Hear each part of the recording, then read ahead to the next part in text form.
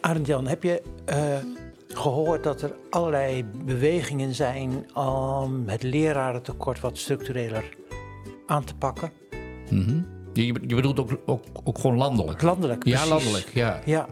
Bij ons ministerie ook? Ja, het ministerie en de bonden zijn erbij betrokken. Ja. En de hogescholen en de VO-raad en de PO-raad en de MBO-raad zitten allemaal aan tafel. De hogescholen zijn de opleidingen dan zeker? Ja. Ook universiteiten natuurlijk, ook die precies. opleidingen? Ja, lerarenopleidingen. Nou ja, het zou natuurlijk leuk zijn om daar een keer een podcast over te maken. Ja, zeker. En mensen ook te bevragen. Ja, want ik sprak onlangs Peter van Dijk. Die is rector bestuurder bij de Goudse Waarden. Ja, je kent hem, hè? Ja, ik heb daar bij die training gezeten. Dat is wel een fijne, hoor. Ja, die heeft ook wel een hart voor zijn. Ja, hij kwam toen binnen en ging voor de groep staan en heette ze warm welkom. Ja.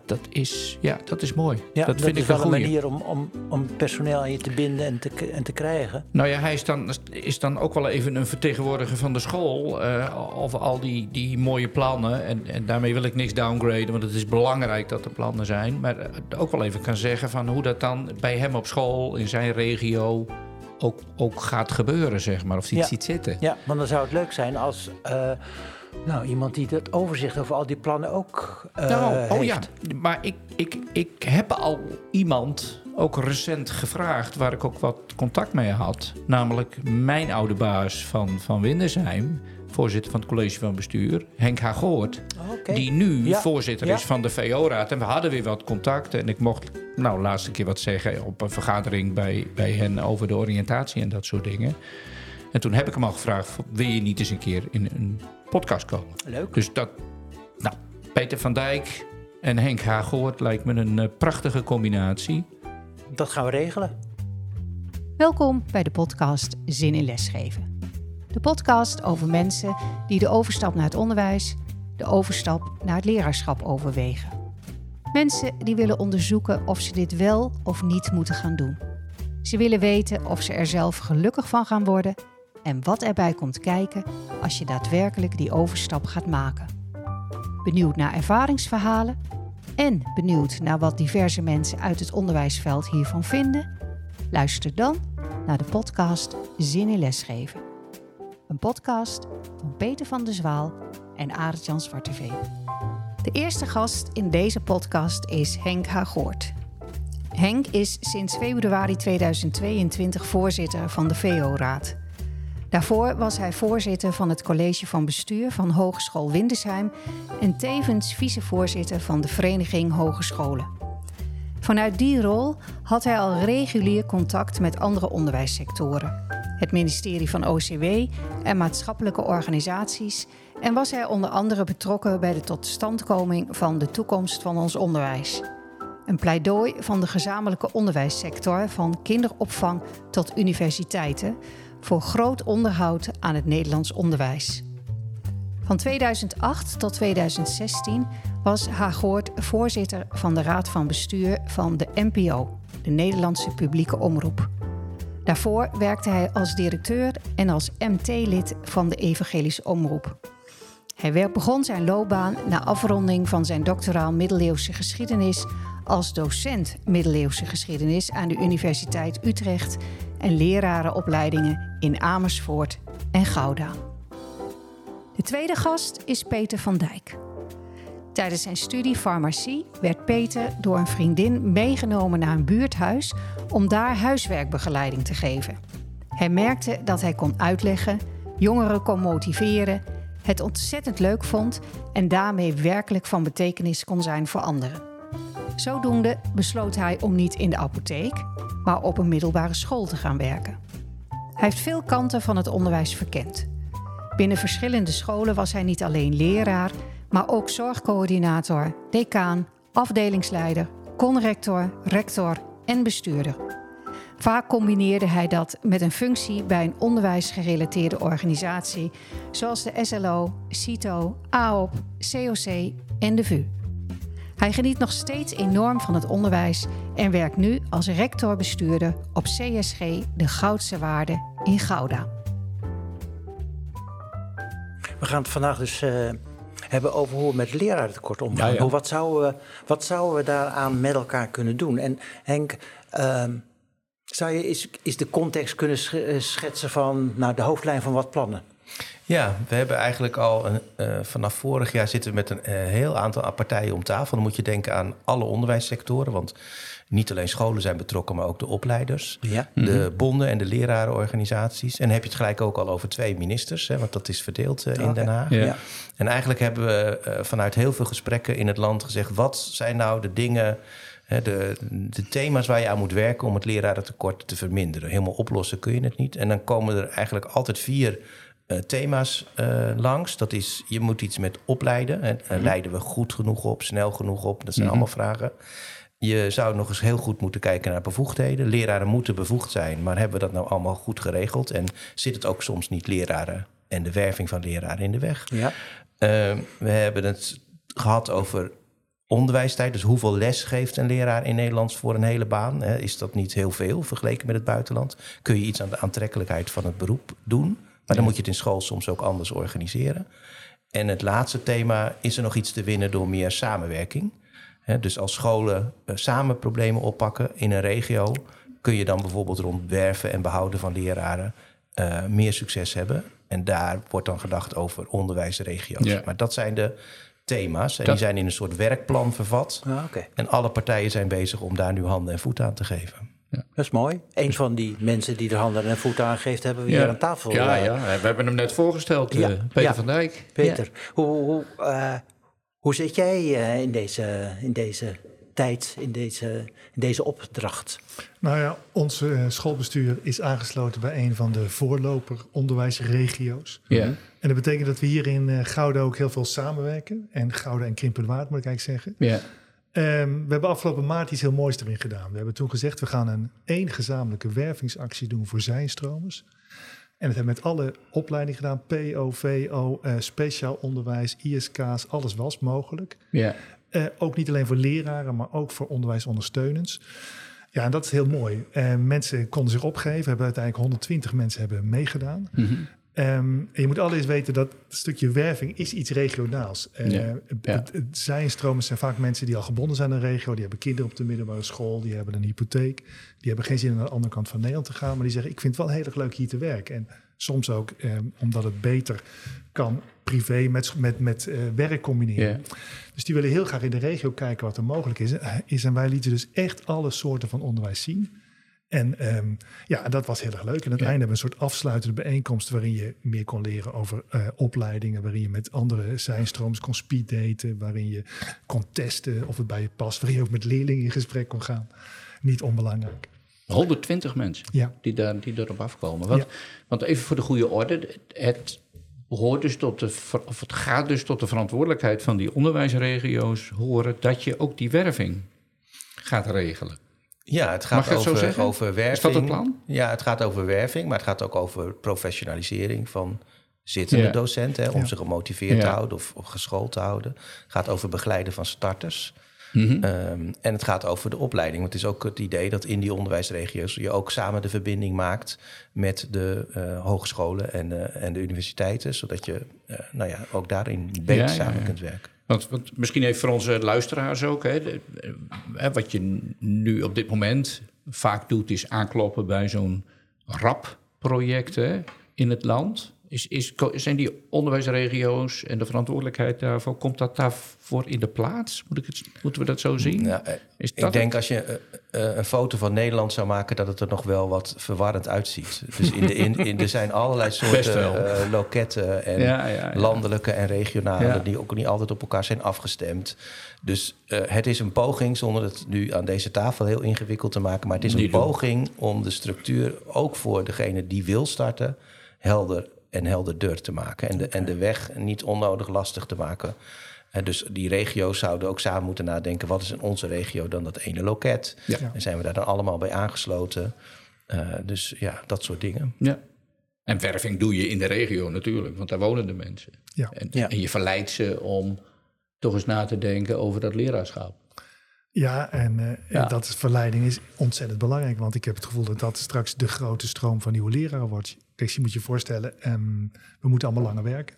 Ja. En dat betekent dat je ook vaker eens gaat nadenken van... is dit nou de juiste plek waar ik werk? Is dit de juiste functie? Ja. En vroeger kreeg je nog een medaille of ik weet niet wat... of een prijs als je 30 jaar bij dezelfde zaak zat. Dat is straks een beetje voorbij. Ja. Want mensen gaan veel meer van plek wisselen. Ja. En ik zie gewoon heel veel mensen om me heen... die op een gegeven moment in een fase zitten... en die zeggen, ik heb nou heel lang in het bedrijfsleven gezeten... ik wil op een andere manier iets voor de maatschappij doen... En dan, en dat zijn de zijstromers waar wij ontzettend gelukkig mee zijn. Ja. Ja. Niet per se, even voor de mensen die ook luisteren... niet per se die mensen die onder die zijinstromenregeling vallen. Je bedoelt die hele grote groep van mensen... een hele grote groep. Die ook via andere bevoegdheden, zeg maar, ook binnenkomen. Dat maakt niet uit. Mensen die gewoon zeggen, ik wil graag iets voor het onderwijs doen... want onderwijs, dat is de crux. Ja. Daar groeien jonge mensen op. Ja. En daar heb ik iets mee om daar iets moois voor te kunnen betekenen. Dat is een ander geluid, Peter, dan het geluid wat je wel eens tegenkomt... en wat je ook wel eens ziet in advertenties... waar dan staat geen zijinstromers, die advertenties. Dat lijkt me heel raar. Staat dat echt in advertenties? Ja, die komen nog voor. Ja, nou, dat kun je niet lang meer permitteren, dat zijn mensen die de boot hebben gemist. Ja. Sorry. En ook in 2 opzichten. Het is niet alleen dat je ook anders geen leraar meer krijgt... maar ik ben overtuigd, zijinstromers, het zijn mijn droomleraren. Weet je praat over mensen die nemen een stuk levenservaring mee. Absoluut. Die niet meer schrikken als een tiener eens een keer wat stom zegt... want ze hebben al kinderen thuis. En mijn ervaring is ook dat het zeer bevlogen mensen zijn. Je moet je voorstellen, of je nou in een zijnstroomsregeling valt of niet... maar als je als zijinstromer aan de slag gaat... dan heb je heel wat te verstouwen. Je moet een bepaald gedrag aanleren. Je staat vaak directer voor de klas... en je combineert het met een opleiding. Met een opleiding. Dat vergt doorzettingsvermogen. En dit zijn de mensen die ervoor gaan... en die er nog van genieten ook. En die nog zeggen, ik wil heel graag ook iets van een leuke feest... of mentoraat meemaken. Jij gelooft erin? Ik heb ze heel graag. Dat is heel graag. De hele werving en selectie gaat niet meer op de traditionele manier... zoals het 10 jaar geleden ging. Toen wist ik rond 1 mei wat ik aan personeel had... wat doorging in de zomer. En toen wist ik ook wat ik aan vacatures had. Mm-hmm. Nou, nu moet je voorstellen, het is een heel doorlopend proces. Op allerlei momenten stappen mensen over. Dus je bent continu bezig met werven van mensen. En ook het hele jaar ook. Het hele jaar door, continu. Ja. En dat betekent dat je dus ook niet alleen mensen krijgt... die van een opleiding afkomen, maar je hebt ze... En er hebben gewoon gaatjes te vullen. Ja. En dat vind ik nog een hele ingewikkelde nu. Dus we zijn met onze onderwijsregio ook in overleg met opleidingen. Kijk, mensen die van een opleiding komen en een stage hebben gedaan... dan weet je wat ze kunnen. Maar een zijnstromer die zegt... ik ben journalist en ik wil nu leraar Duits worden... Je weet niet wat hij kan, maar je wil alles doen om die man te behouden voor jouw school. Als de goede is. Ja, als de goede. Ja, maar als ze door de selectie heen komen van tevoren, dan gaan we vanuit. En dan vind ik ook, je moet in het begin heel duidelijk zijn, kijken, past het of niet, maar daarna moet je bouwen. Ja. Want het is niet zo erg als mensen die beginnen met zo'n droom en dan vastlopen. Ja. En dan, dat vergt een ander soort begeleiding en ook een ander soort onderwijs. En dan kun je niet zeggen, je begint nu in november, maar pas in januari of in september mag je de opleiding gaan doen. Dus dat soort maatwerk hoop ik dat we straks ook veel meer in die onderwijsregio krijgen. Nou zei je iets over die, want dat weten wij ook, wij komen die mensen vaak tegen ook. Dan moet je zo'n bevoegdheid halen. En dat is best soms een inspanning. Hè? Klopt. Is dat nu ook iets, kijk even naar jou Henk... Want je noemde net ook bevoegdhedenstelsel. Wat je bedoelt, dat misschien ook... Dat wordt in elk geval bekeken, maar op het schopje zou kunnen, voorzichtig. Nou, maar kijk, daar is altijd heel veel aarzeling bij de beroepsgroep bij, bij leraren. Zeker, en terecht. Want dat doet ook iets met de status van het beroep. Ja, zeker. Alleen er zijn wel voorbeelden waar het eenvoudiger zou kunnen. Mm-hmm. Of toch ook nog wel makkelijker. Bijvoorbeeld de beroepsgerichte vakken in het VMBO. Daar hebben we ook grote tekorten. Ja, als jij jarenlang in het bedrijfsleven dat vak hebt uitgeoefend... dan kan je met een veel korter traject... wat vooral ziet op de pedagogische kant van het leraarschap... en minder op dat vakkant... kun je natuurlijk wel een verkort traject doen. Dat kennen we in het mbo met de PDG's. Ja. En die zou je ook voor de praktijkgerichte vakken in het VMBO prima kunnen doen. Dezelfde discussie kun je voeren over... moet je nou altijd een PABO... opleiding hebben voor het praktijkonderwijs... of kan dat ook op andere manieren? Hè? Dus daar zitten dat soort discussies voeren we. Niet om de lat omlaag te leggen... maar wel om gewoon te kijken... wanneer ben je echt bekwaam... en kunnen we daar iets... daardoor toch ook iets de tekorten verzachten. En het ook voor de zijinstromers natuurlijk zelf makkelijker te maken... want niks is frustrerender... dan dat je het gevoel hebt, ik moet iets leren wat ik al kende. Ja. Hè? Ja. Dus ook goede systematieken bij de poort van de hogescholen om gewoon te zien wat brengt iemand al mee en kunnen we dat waarderen zonder dat iemand dat allemaal opnieuw hoeft aan te tonen. Mm-hmm. Dat zou natuurlijk ook enorm helpen. En wat eenvoudige routes naar het leraarschap. Hè. Er zijn er een paar honderd in Nederland. Hè. Dus ik vind ook dat we van opleiders, hogescholen mogen vragen om in gewoon landelijk betere afspraken te maken over dat die routes eenvoudiger worden. Ja, dat vergt wel landelijke aanpak. Terwijl er onderwijsregio's zijn waar natuurlijk van alles gebeurt. Ik bedoel eigenlijk, dat vergt wel behoorlijke afstemming. Afstemming, ja, maar dat zonder het heel ingewikkeld te maken, is het wel het idee dat er ook landelijke regie op die regio's is op dit soort punten. Maar ook dat die regio's vragen aan OCW of aan de landelijke tafels kunnen stellen. Ja. Door te zeggen, wij zien dit wat in het bevoegdhedenstelsel, ons zou dit enorm helpen. Mogen we dat doen? En dan kan ook heel snel het bruggetje gemaakt worden naar OCW om te zeggen, daar gaan we eens naar kijken. Ja. Dus die wisselwerking tussen school, regio en land, ik hoop dat die beter gaat worden. Beter dan nu de lappendeken die je net schetste. Ja, precies. Wat ik ook wel als een... Arend-Jan zei het al, wij spreken veel mensen die overstap willen gaan maken. En die komen zonder enige ervaring, onderwijservaring, komen ze binnen. En dan is het aan de school om een beetje te helpen dat ze die eerste maanden doorkomen voordat ze aan de opleiding beginnen.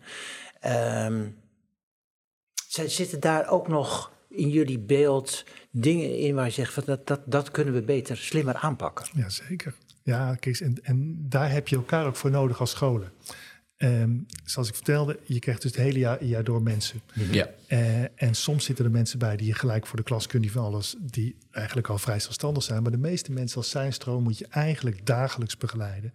Die maken zoveel mee voor de klas. Dan moeten ze gelijk kunnen sparren, hoe pak ik het aan? En morgen zien ze diezelfde klas weer. Dan moeten ze een plan van aanpak hebben. Nu zie ik dat scholen dat ofwel soms wat mensen laten bungelen. Dat is natuurlijk helemaal zonde, want die mensen, dan heb je hele grote risico's mee. Wat bedoel je met bungelen? Dat mensen het groot zelfs moeten uitzoeken en dan één keer in de week. Je hebt geen begeleiding. Ja, of heel weinig, 1 keer in de week. Het is 1 keer in de week kan voor normaal als iemand die zijn stage gedaan heeft, is het voldoende, maar niet voor zo iemand. Nee. Dan moet je dagelijks er bovenop zitten. Ja, dagelijks bij, in de klassen, lessen, observaties. Dus er worden ook soms heel veel bureaus voor in de arm genomen. Maar dat vind ik eigenlijk zonde van het geld. Dat je het allemaal met externe bureaus doet. Maar als schoolbestuur kun je vaak niet zelf 1 persoon erop zetten. Want het gaat in pieken in dat je deze mensen nodig hebt. Ja, in september. En dat is natuurlijk heel erg... Ja, september, maar ook november. En dan opeens komen er 3 tegelijk. Ja. Dus dat zijn echt dingen die je als onderwijsregio kunt doen. We zijn bijvoorbeeld met onze regio in overleg met een aantal opleidingen. Kunnen jullie samen met ons mensen hiervoor regelen die in onze regio dan rondfietsen als het ware. En op al die scholen zeggen, en nu deze mensen heb ik en volgende week ga ik met die aan de slag. Ja. En die echt op maatwerk begeleiding geven. Want, en dan hou je die mensen vast. Ja, want ik maak me soms wel wat zorgen over de kwaliteit van het HR-beleid in de sector. Hè. Ik denk dat mensen die van buiten komen daar soms meer in gewend zijn. Ook aan wat je aan feedback bijvoorbeeld krijgt. Hè. Ja. Als je, de inspectie laat ons jaarlijks zien de staat van het onderwijs.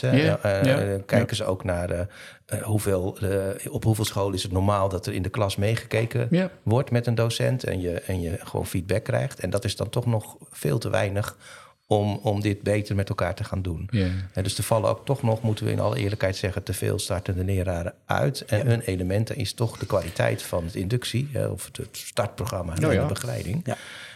Dus professionalisering van de HR-functie. En daar kun je in de regio elkaar ook bij helpen natuurlijk. Hè? Door daar een netwerk van HR-professionals te maken. Zeggen, hoe doen jullie dat op school? Hoe doen wij dat op school? Ja, en daar ga je als startende leraar dan echt de vruchten van plukken. Ja. Wat doet de VO-raad, Henk, daarin?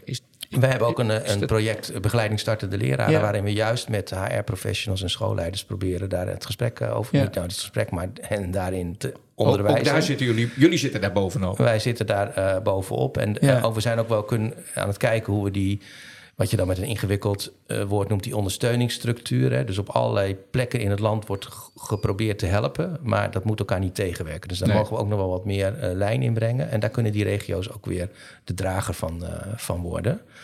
En wat Peter zegt, vind ik ook wel heel interessant, dat je niet voor één functie gaat werven, maar dat je eigenlijk een continu proces van werving in een regio hebt vanuit het vertrouwen dat je voldoende massa hebt om die mensen altijd een goede baan en een goede plek te geven. Ja. Terwijl heel veel scholen traditioneel denken, nou, ik moet mijn rooster voor volgend jaar rondmaken. Ik heb 0,6 Frans nodig, die ga ik werven. Ja, dan komt die net niet. En ik moet het allemaal ook zelf doen. Ja, dan ik moet het allemaal zelf doen. Ja. En focus niet alleen op de leraar. Hè.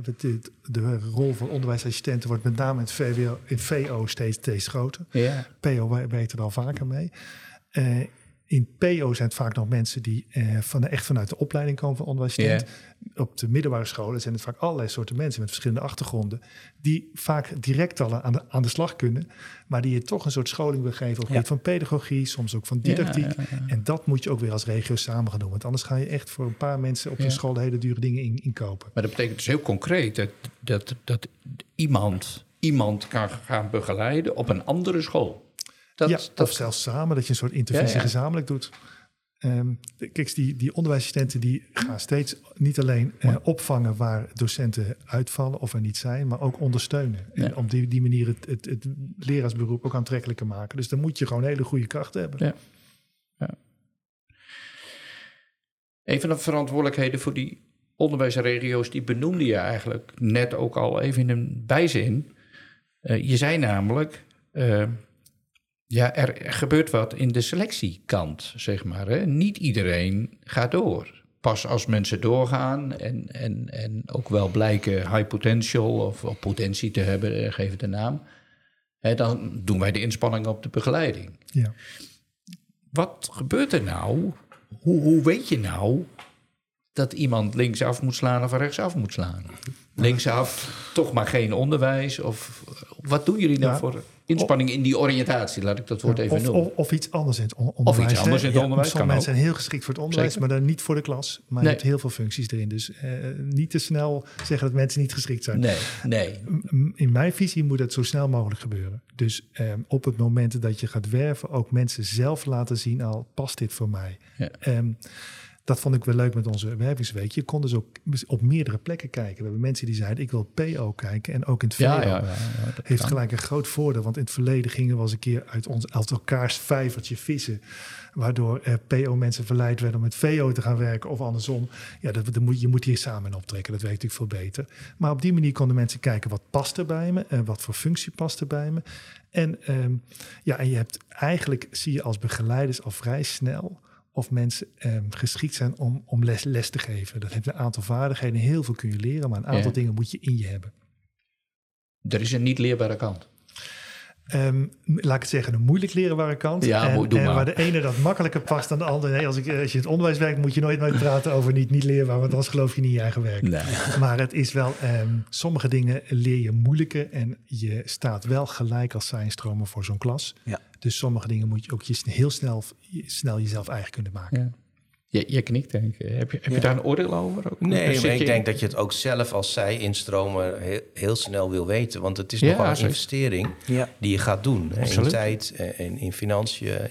Dus, en je doet het vaak wat verderop in je leven. Dus om op dat kruispunt gewoon even echt heel goed de tijd te nemen om je te oriënteren en te denken, is dit echt iets voor mij? Ja. Dat lijkt me van alle kanten heel erg verstandig. Is het ook een belangrijke taak, ook vanuit de visie van de VO-raad die je vertegenwoordigt, voor die nieuwe onderwijsregio's straks? Om die wel ervoor te zorgen dat er een goede oriëntatie is, waar Peter wat voorbeelden van geeft.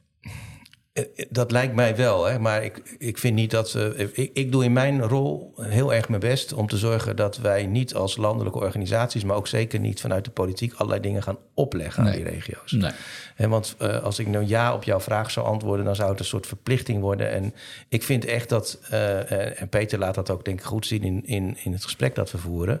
Als je gewoon aan de tafel gaat zitten en je gaat nadenken over wat helpt nou het beste, dan kom je vanzelf op de goede ideeën. En daar kunnen ook nog verschillen in regio's in zijn, hè?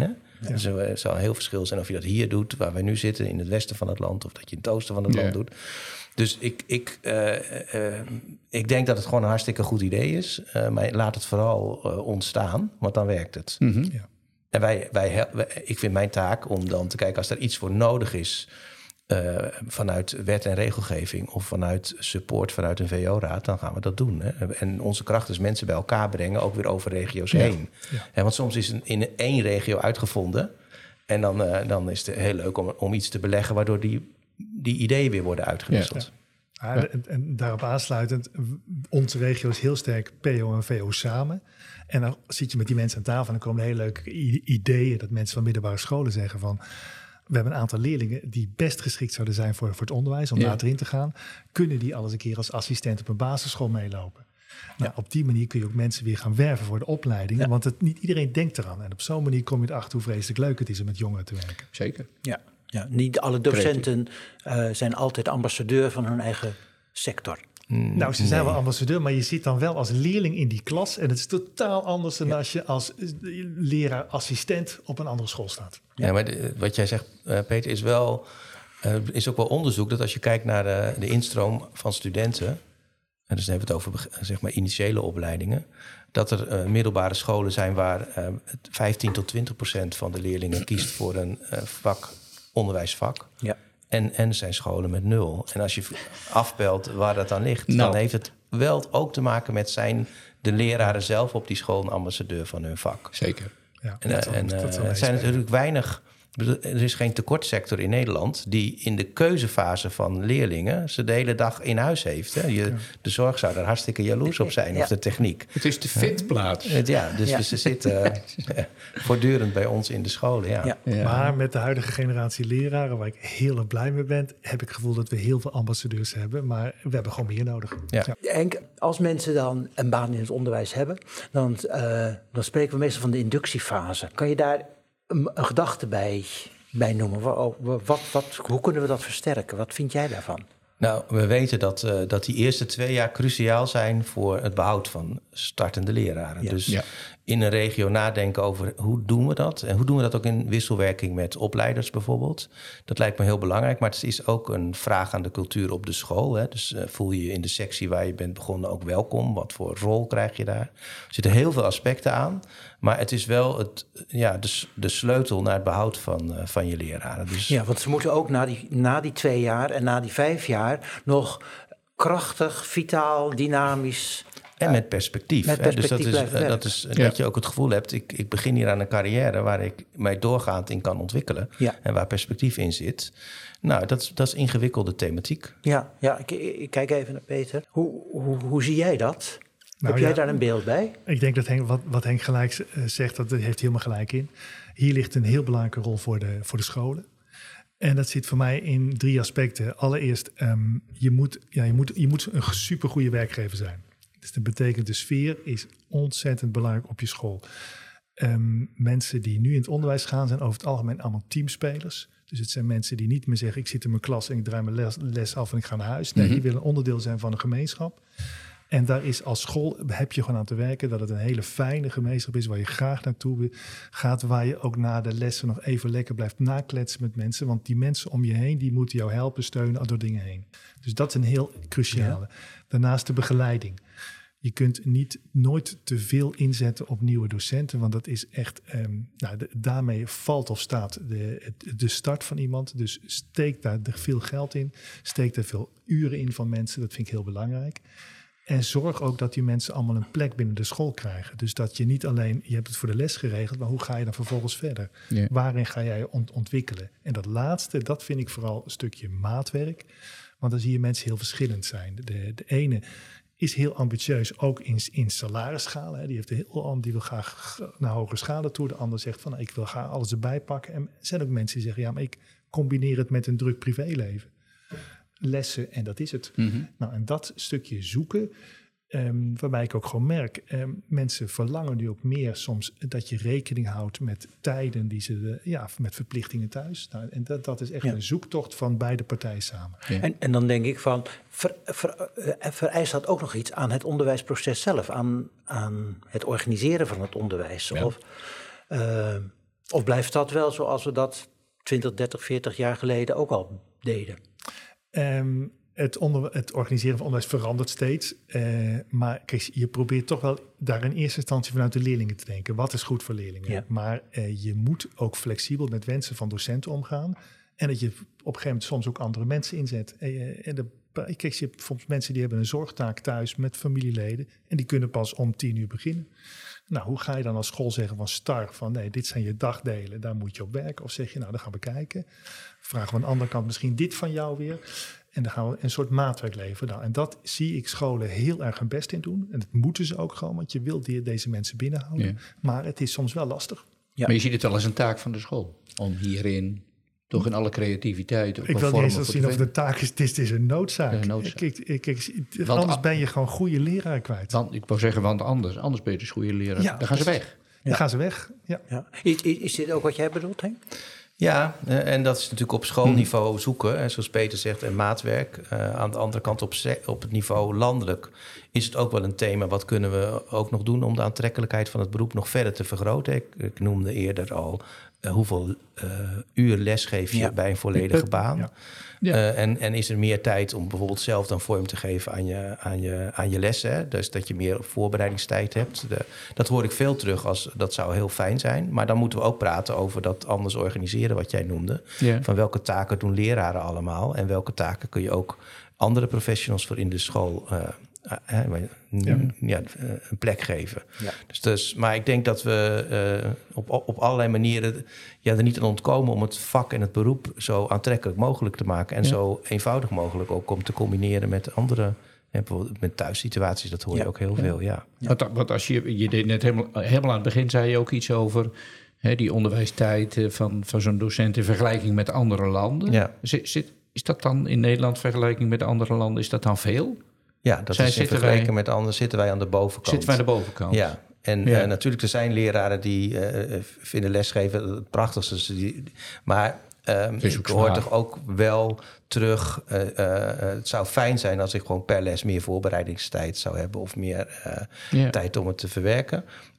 En het hoeft niet zo te zijn dat daardoor de kwaliteit van het onderwijs omlaag gaat. Hè. Als de kwaliteit van de lessen daardoor omhoog gaat, dan kan het mes aan twee kanten snijden. Ja.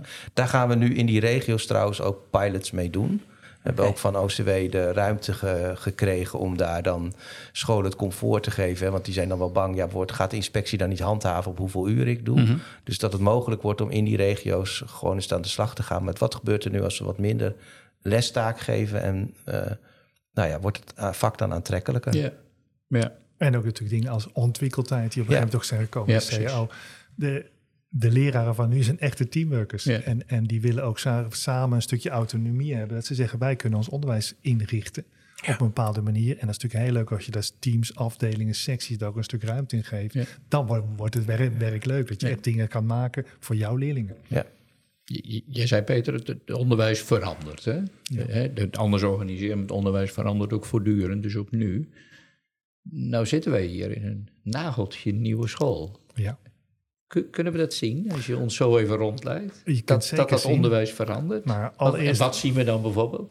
Nou, je ziet een paar dingen. Allereerst, leerlingen zijn ongelooflijk bezig met duurzaamheid. Dat spreekt ze heel erg aan. De toekomst, klimaat. Nou, dit gebouw is helemaal klimaatneutraal, dat zie je. Maar ook, vind ik zelf, daar ben ik al heel trots op. Ja. We hebben een bijzondere ingang met een hele gekke trap. En de mensen die binnenkomen, die denken, wat is het voor een trap? Die struikelen soms over. Deze trap was altijd in het oude gebouw de plek waar je als bovenbouwer zat. Dan was de trap een beetje kleiner en er waren alleen een soort pikorde. En daar zat je dan op als je een positie had binnen de school. En dan kon je daar in het zonnetje zitten. Nou, inmiddels is dat iets anders, want de trap is een stuk breder geworden. Er zit er veel meer op. En we wilden ook in het kader van inclusiviteit, iedereen moet hier volledig mee kunnen draaien. Dus kinderen die in een rolstoel zitten, die moeten ook op die trap tussen hun klasgenoten kunnen zitten. En daarom is die trap, zit een rolstoelbaan er dwars doorheen. Zit klopt. Nee. Wij hebben onze koffer erop moeten rollen. Nou, kijk eens, en dat is iets, dat spreekt kinderen ongelooflijk aan. Kinderen denken heel erg in het inclusiviteit. En die pikken het ook niet meer als dingen anders zijn. En dus een leerling van mij, die kwam laatst aan. Die zei, meneer, mag ik met een vriend van mij die in de rolstoel zit, mag ik het gebouw testen? Ik zei, nou heel graag, dan gaan we de stresstest doen. Yeah. Dus die gaan samen kijken in de pauzes.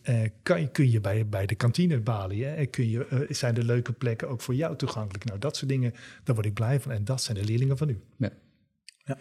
Mooi voorbeeld. Ja. Mooi ook als aantrekkelijk perspectief voor nieuwe mensen. Ja, die ook dit soort scholen zoeken. Ja. Nou, dat sowieso nieuwe mensen, kan ik vertellen ook, kinderen zijn heel erg bezig met de maatschappij om zich heen. Het idee dat je alleen maar voor een vak komt, die tijd is echt voorbij. Dat je zegt, ik geef alleen maar wiskunde en sorry, dat is het niet. Bij ons op school hebben we dan dagopening, andere scholen andere dingen meer.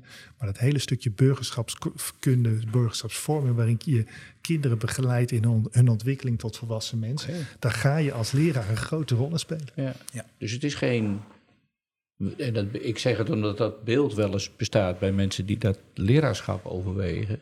Het is niet een soort warzone waar je binnenstapt en waar ze vooral niet naar je luisteren als je dit soort dingen doet als docent. Je kunt er een warzone van maken, dat raad ik je niet aan, maar voor de meeste mensen is het zeg het omdat het beeld er wel is. Leerlingen willen graag contact met die leraar en die leraar wil ook, en dat die het andersom ook wil, dan ga je er samen uitkomen. En dat is, en dan heb je, ik vind zelf het leuk in het onderwijs, ik heb het gevoel dat ik altijd een beetje jong blijf, want je maakt alle ontwikkelingen mee. En alles wat er gebeurt in de maatschappij, dat zie je op je school gebeuren. En dus er gaan niet ontwikkelingen die aan mij voorbij gaan. Daar ben ik alweer blij van. Ja. Ik denk, Peter, ik keek ook even naar de tijd. Maar als we op die manier ook wel reclame mogen maken voor onze sector, dan moet het toch lukken om die lerarentekorten flink te lijf te gaan. Ja, zeker. Ook met structuren die ook van belang zijn. Ja. Maar ook met deze boodschap. Ja. En als we afronden, zijn er nog, kijken jullie allebei even aan, zou je ter afronding nog iets aan onze mensen die twijfelen willen zeggen, Henk? Dat ik denk dat je een kans hebt om van, wat Peter ook zegt, van betekenis te zijn voor heel veel jonge mensen. Als je nou je eigen leven terugspoelt, en waar is voor het eerst het verschil gemaakt? Dan naast de ouders komen toch dan leraren als eerste voorbij. Ja. En als je dat mag doen, dat lijkt me een enorm voorrecht. Ik weet het zeker, ja. Kijk ook even naar Peter.